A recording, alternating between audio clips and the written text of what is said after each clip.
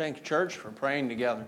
I tell you, this is probably one of my favorite times of the week, just an opportunity for us to be together as a church family and to pray together one with another. And I trust that we continue to pray for one another as the week goes on. If you don't have a copy of the prayer letter, I'd encourage you to grab one. It'll be a help and blessing to you in that regard. Well, I'm going to do it.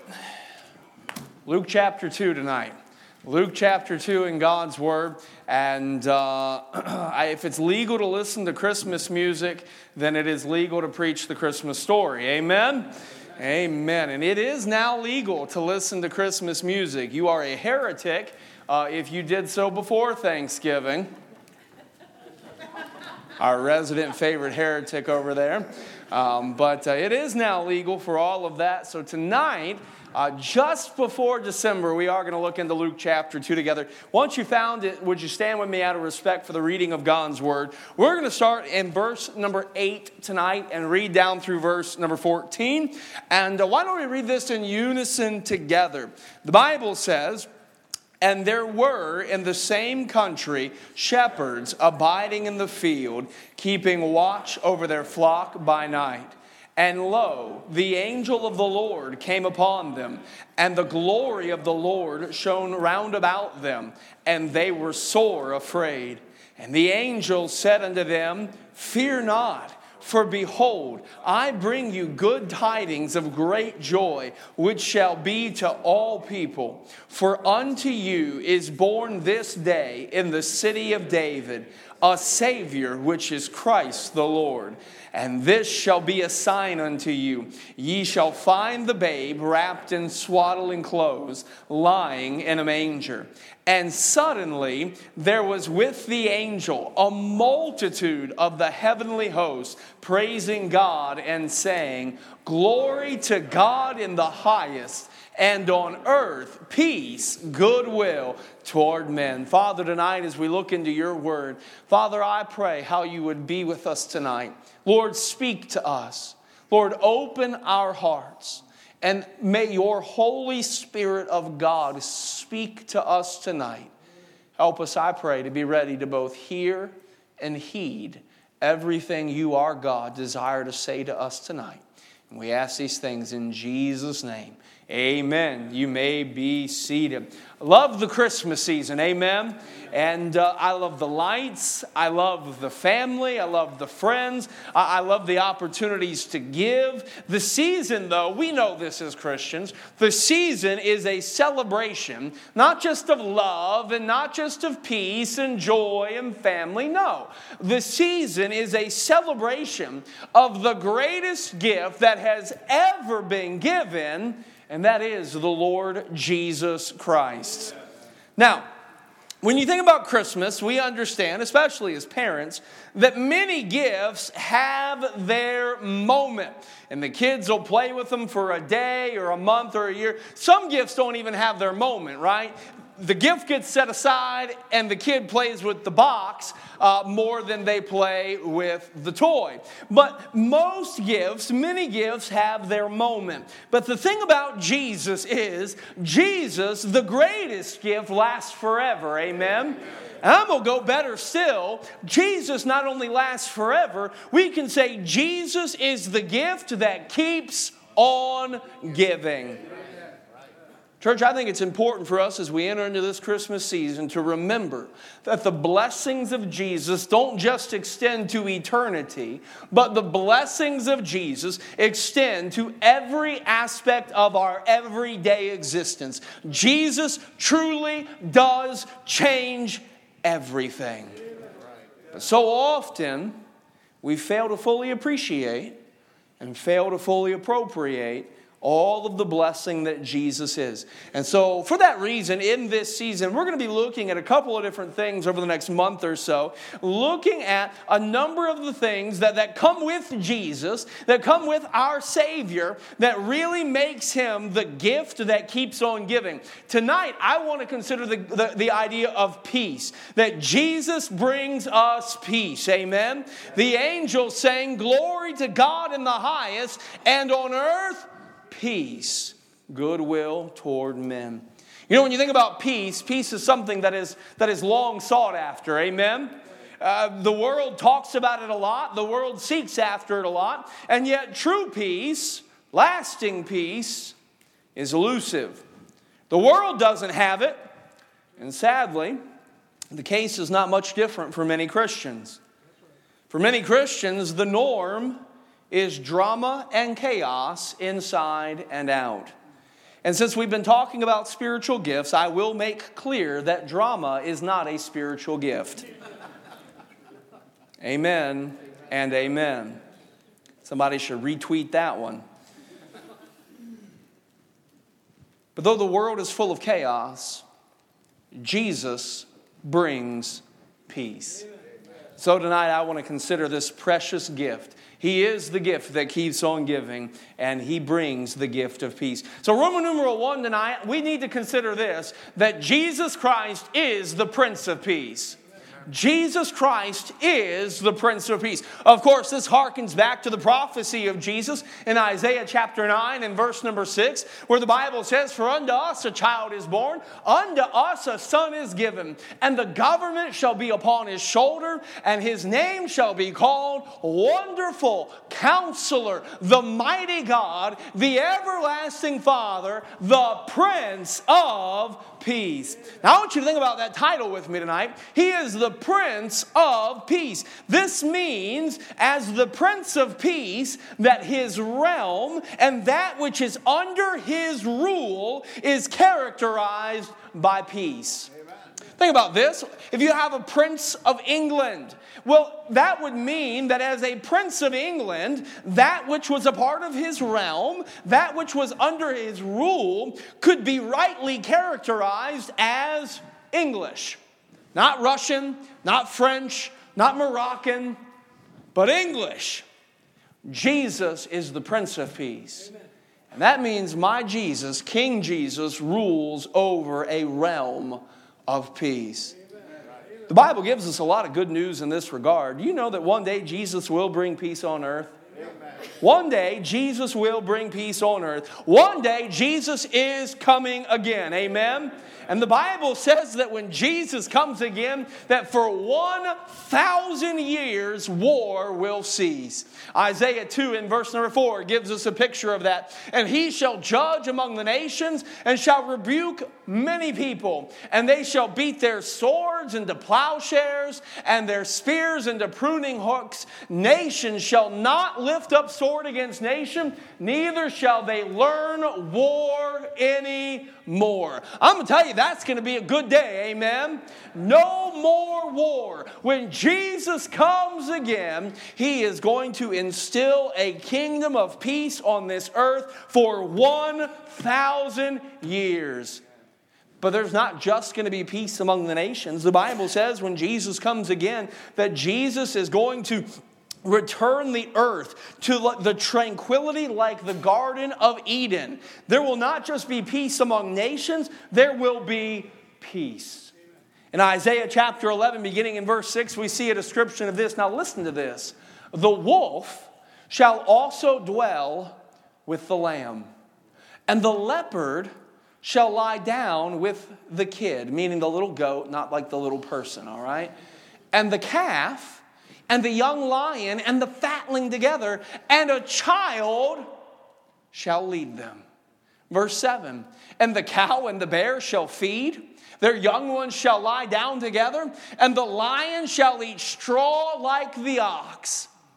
And the suckling child shall play in the hole of the asp, and the weaned child shall put his hand on the cockatrice den.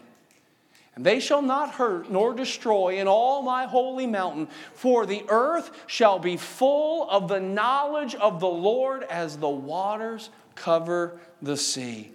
You think about that, even the animals are going to get together. I saw a video recently. It was a zoo down in Australia. If you've seen it, you know you've seen it. Because it was, I believe it was a raccoon or a possum had gotten into the orangutan cage. And so the orangutans, they decided to have a little fun with it. And so they chased it all around. They tossed it all around. One orangutan actually tossed it into the enclosure of another orangutan. And then they chased it all the way up to the top of the highest orangutan thing. And then you just see on the video, poof. And you see the thing go, "Ooh." As far as I know, they never recovered his body. But it is not expected that he fared real well. And that's monkeys and possums. You'll have to go find it on YouTube. It's there. David's interest has been piqued. And that's monkeys and possums, right? Or monkeys and raccoons, whatever it was, because it's all in the past tense now. It did not survive that trip. But at any rate, it's not just monkeys and orangutans and possums. No, we're talking about lions and cows. We're talking about children and poisonous snakes. No, when Jesus comes again, his rule, his realm will be peace across the earth. One day, King Jesus will return, and he will fulfill every kingdom promise he has ever made to the nation of Israel. He will, peace on earth. But you know, the peace, the realm, the rule of the Prince of Peace, it's not just one day peace on earth. No, Jesus is our peace in the church today. Ephesians 2, beginning at verse 13, says this, "But now in Christ Jesus, ye who were sometimes afar off are made nigh by the blood of Christ. For he is our peace, who hath made both one, and hath broken down the middle wall of partition between us." Paul here is giving an example of the Jews and the Gentiles, and there's really no reason that the church should work. We're too different. We come from too many different places. We have too much different baggage in our backgrounds. There's too much between us except for Jesus. Amen? And Jesus, he is our peace. That's the reason this works. Because Jesus is greater than our differences. Because he broke down the divisions between us. He's the only reason this works for the church. You see, Jesus is not just peace for the earth one day. Jesus is peace for the church today. But he's not just going to be peace on earth one day. He's not just peace in the church corporate today. But Jesus wants to provide peace in me. Jesus is not just, like I said, the promised peace on earth one day or the present peace in the church today. No, Jesus wants to be peace in my heart, and Jesus wants to be peace in your heart. He wants to be my peace with God through salvation. Romans 5 and verse number 1 teaches us that therefore being justified by faith, we have peace with God through who? Through our Lord Jesus Christ. He is our peace with God. If he's not yours, he wants to be. He wants to be my peace with God. He wants to be my peace in all of life's trials and tribulation. In John 14, verse 27, Jesus said this, "Peace I leave with you, my peace. Not as the world giveth, give I unto you. Let not your heart be troubled, neither let it be afraid." He wants to be my peace. He wants to be your peace. He is the Prince of Peace. That means his realm is peace. That means his rule is peace. And that means, hear me, as I choose to rest in his rule, that means I can know his peace. Jesus is the Prince of Peace. Now look with me at Isaiah 26. Isaiah 26 and verse number 3. It'll be up on the screen. Look what it says here now. It says, "But thou wilt keep him in perfect peace." Speaking of God, speaking of Jehovah, "thou wilt keep him in perfect peace, whose mind is stayed on thee, because he trusteth in thee." So as we consider the fact that Jesus is the gift that keeps on giving and that he gives to us peace, we see that not only is Jesus the Prince of Peace, but that Jesus gives us perfect peace. He gives us perfect peace. Isaiah, as we just said, "Thou wilt keep him in perfect peace." You know, peace can be described as the absence of turmoil or conflict around me. That's one way we can describe it. I think, as even we mentioned earlier during prayer time, America is technically in peacetime now. Because we have no official, active, hot wars taking place at this moment or as of the beginning of this service. And so peace can be described as the absence of turmoil or conflict around me. And so by that definition, America is technically in peacetime. And by the way, this is a valid understanding of peace, and God does want to work. He wants us to be peacemakers, amen? He wants to work in and through us, God's people, be known as peacemakers. He wants to work then on behalf of His people to provide peace around them. I love what Proverbs 16:7 says. It says that when a man's ways please the Lord, what will He do? He maketh even his enemies to be at peace with him. And so as we honor God, as we seek to be peacemakers, as God gives us opportunities, many times God does allow us peace in an outward way. But we know that this is not always the case, amen? That the perfect peace that is promised to the Christian is not always the absence of conflict and turmoil around us. We can look to the Bible to find many examples. Joseph was a man whose ways pleased the Lord. And yet Joseph's life was full of turmoil and conflict. His brothers threw him in a pit, decided not to kill him. Gee, thanks, bro. Decided not to kill him, but instead decided to sell him into slavery. He was lied about, thrown in prison. While he was in prison, he was forgotten about. All sorts of things in Joseph's life prove that just because we live a life seeking to please the Lord doesn't mean our lives are going to be absent of conflict and turmoil. Think of David. David's another one. He was questioned and maligned by his brothers. Saul tried to kill him. Goliath tried to kill him. His own son Absalom tried to kill him. Everybody wanted to kill David, it seems. And David ran. He hid in caves. He went here. He went there. And David's life was not a life that was at all characterized by a outward peace. And yet we know David was a man after God's own heart. You think of the early church as they sought to please the Lord. The early church did not exist in a time of peace and tranquility.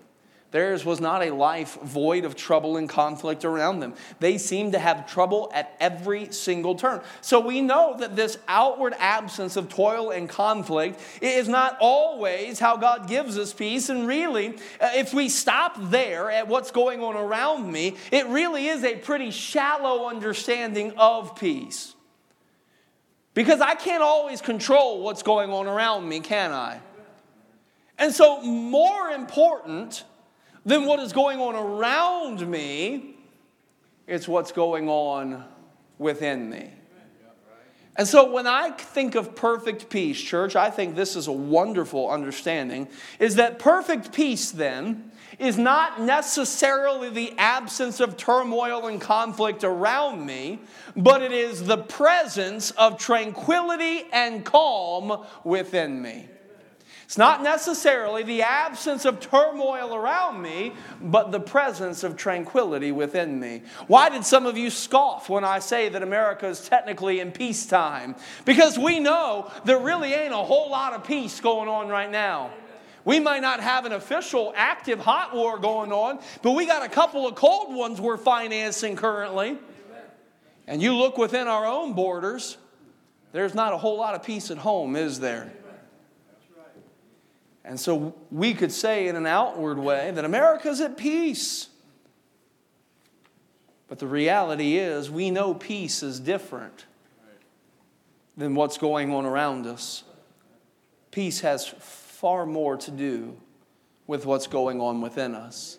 Go back to our examples. Joseph's life was not a life characterized by outward peace. But I think as you study the man, it was a life characterized by inward peace.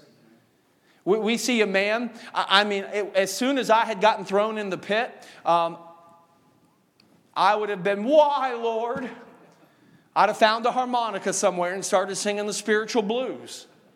And you would have too. When I got lied about, I'd have stamped my foot. I'd have raised my fist.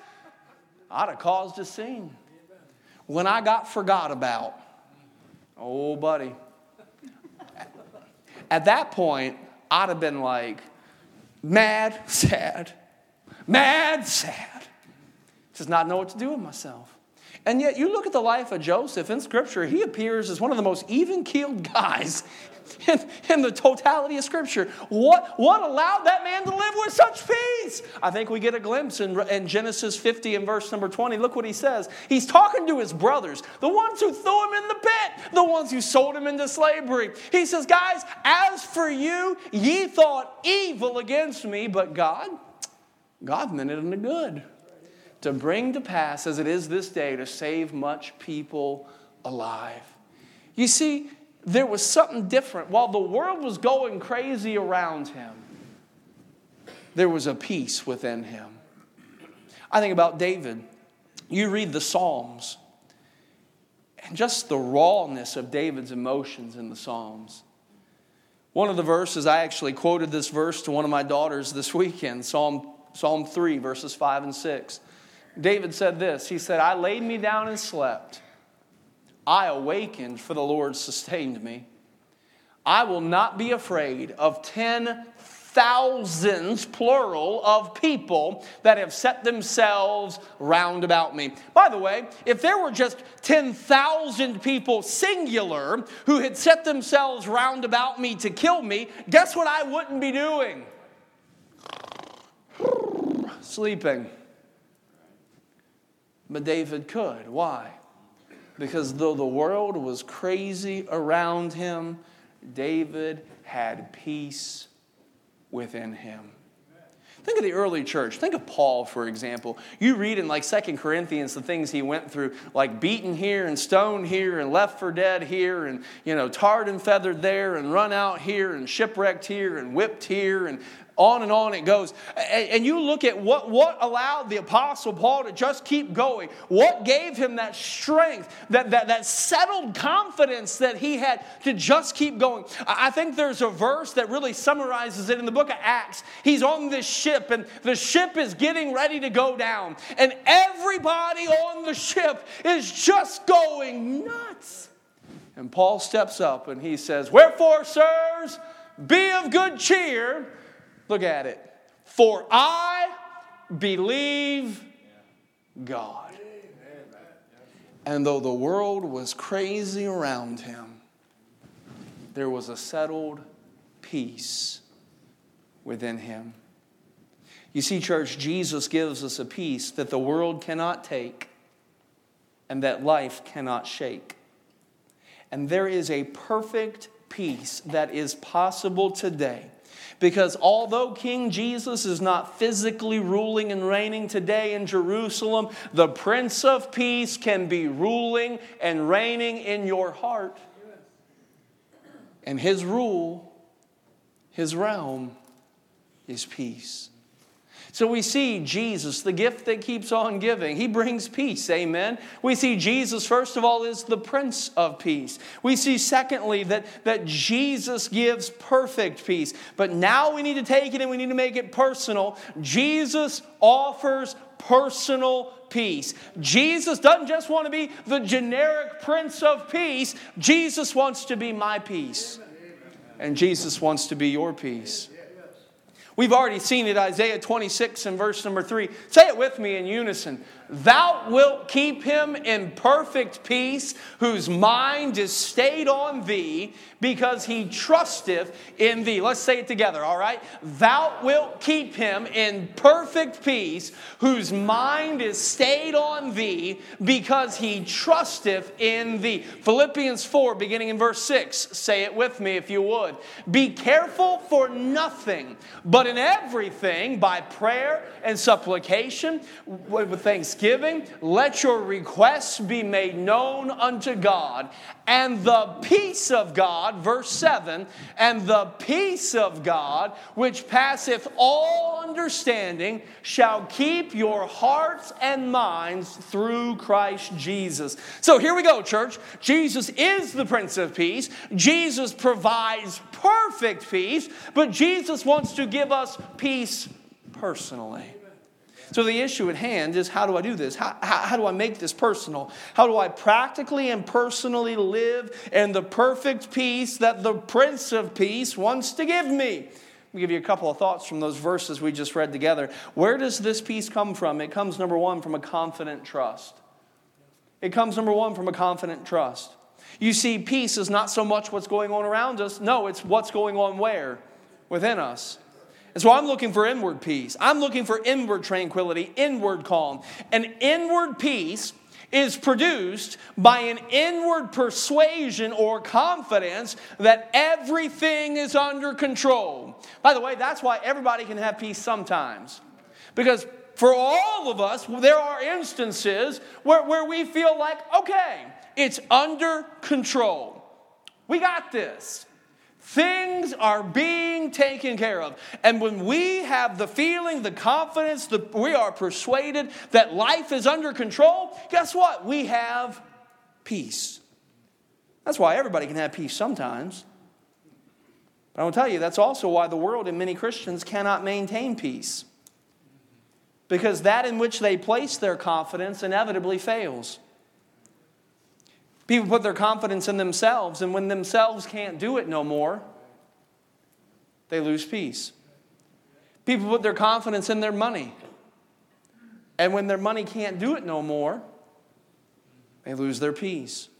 People put their confidence in health and doctors, but when the doctors can't diagnose, or the doctors can't treat, or the doctors can't find the right prescription, or the pain just keeps coming and won't go away, and we can't figure it out, and the doctors can't control it anymore, and I can't control it anymore, well, then we lose our peace.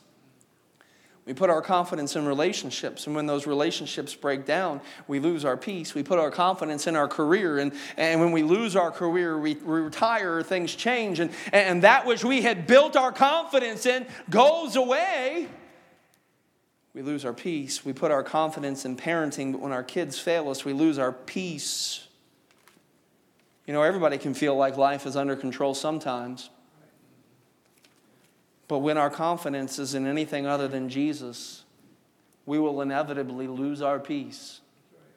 Because nothing other than Jesus can truly stand the test of life. By the way, this is also why there's so many substitutes for peace out there. You wonder why people scroll mindlessly on social media for hours and hours and hours and hours. It's a distraction. It doesn't give them peace. It distracts them from the lack of peace they have. But the problem with distractions is eventually you got to come back to reality.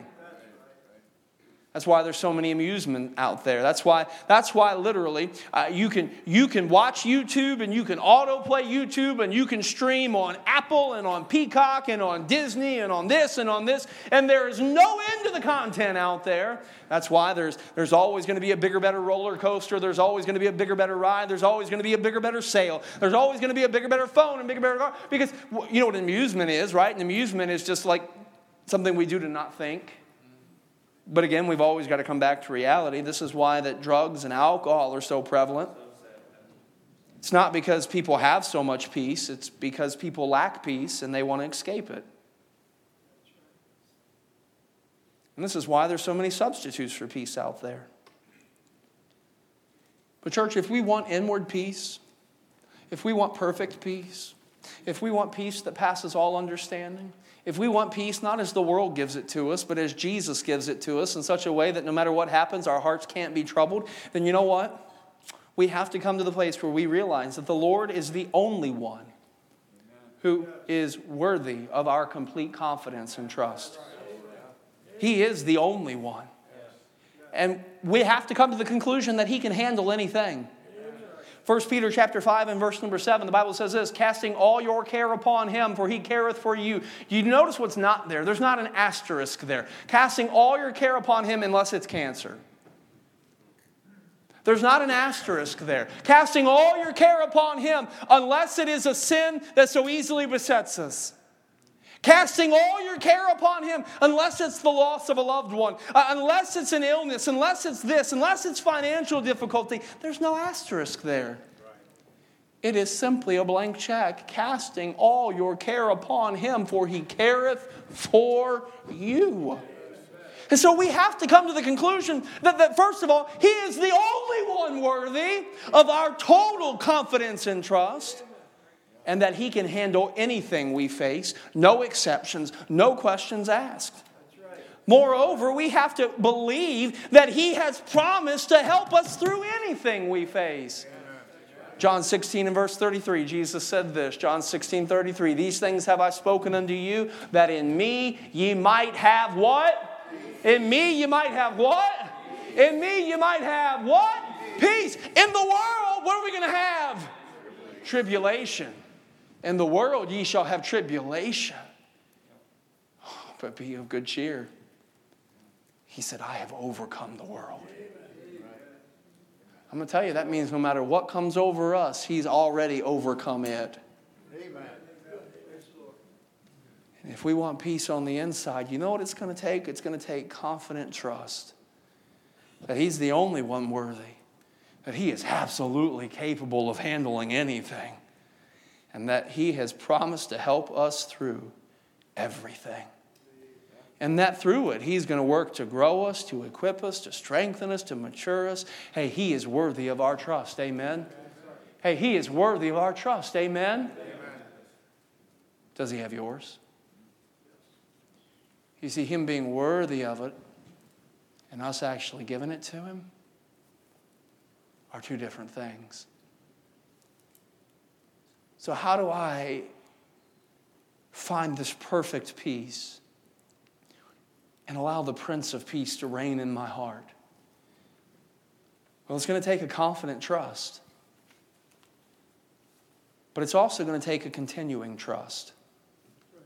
You see, this confident trust is not something that we achieve one time and then we're like, whew, glad that's over. Got that down, put it in the pocket and, test passed, Lord, thank you. And we're just going to move on. What's next? No. That's not how that works. You know as well as I do that every day brings new challenges. That every day life, the world, the flesh, the devil wants to give me new reasons to doubt my God. And so confident trust is not something that we achieve one time and we just congratulate ourselves and move on. No, it's something we have to be careful to maintain. Because there will always be something in this life. There will always be someone in this life who seeks to rob us of our peace. But this is where continuing trust comes in. Because no matter how the problem changes, God's person doesn't change. No matter how the problem changes, God's power doesn't change. No matter how the problem changes, God's presence doesn't change. No matter how the problem changes, God's promise doesn't change. And therefore, no matter how the problem changes, God's peace doesn't change. A continuing trust.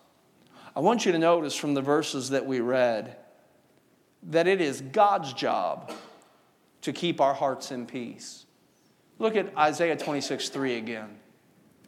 Thou wilt keep him in perfect peace. Let me ask you, from what I've explained to the context, who is the thou? God. Who is the him? Me, yeah. So it is whose job to keep who in perfect peace? It is God's job to keep me in perfect peace. It's His job, not mine. Did you notice Philippians 4 and verse number 7? Philippians 4 and verse number 7. And the peace of God, which passeth all understanding, shall keep your hearts and minds through Christ Jesus. So whose job is it to guard our hearts? It is the peace of God who will keep our hearts. Now that's important. It is God's job to keep my heart in peace. It's not my job to achieve peace. It's not my job to hold on to peace. Rather, it is my job to trust and obey God. And when I trust and obey God, what am I doing? I am putting myself in position for Him to keep my heart in perfect peace. It's my job to trust. It's His job to give peace. It's my job to trust. It's His job to give peace. I love the Christmas season. Church, truly Jesus is the greatest gift. Amen. Truly, Jesus is the gift that keeps on giving. And tonight, church, let's understand. Praise God for our salvation, for our Savior. But also praise God for the peace that He wants to give us, not just eternally, but every stinking day. Amen. And sometimes they are stinking, but He still gives peace. I want to ask you tonight, do you lack peace? I hope, first of all, that you know the Prince of Peace. And I don't ever, even on Wednesday night, I want to take it for granted that you know the Prince of Peace as your Savior. If you're here tonight and you've never received the Lord Jesus as your Savior, if you're here tonight and you don't know where you stand with God, get it settled.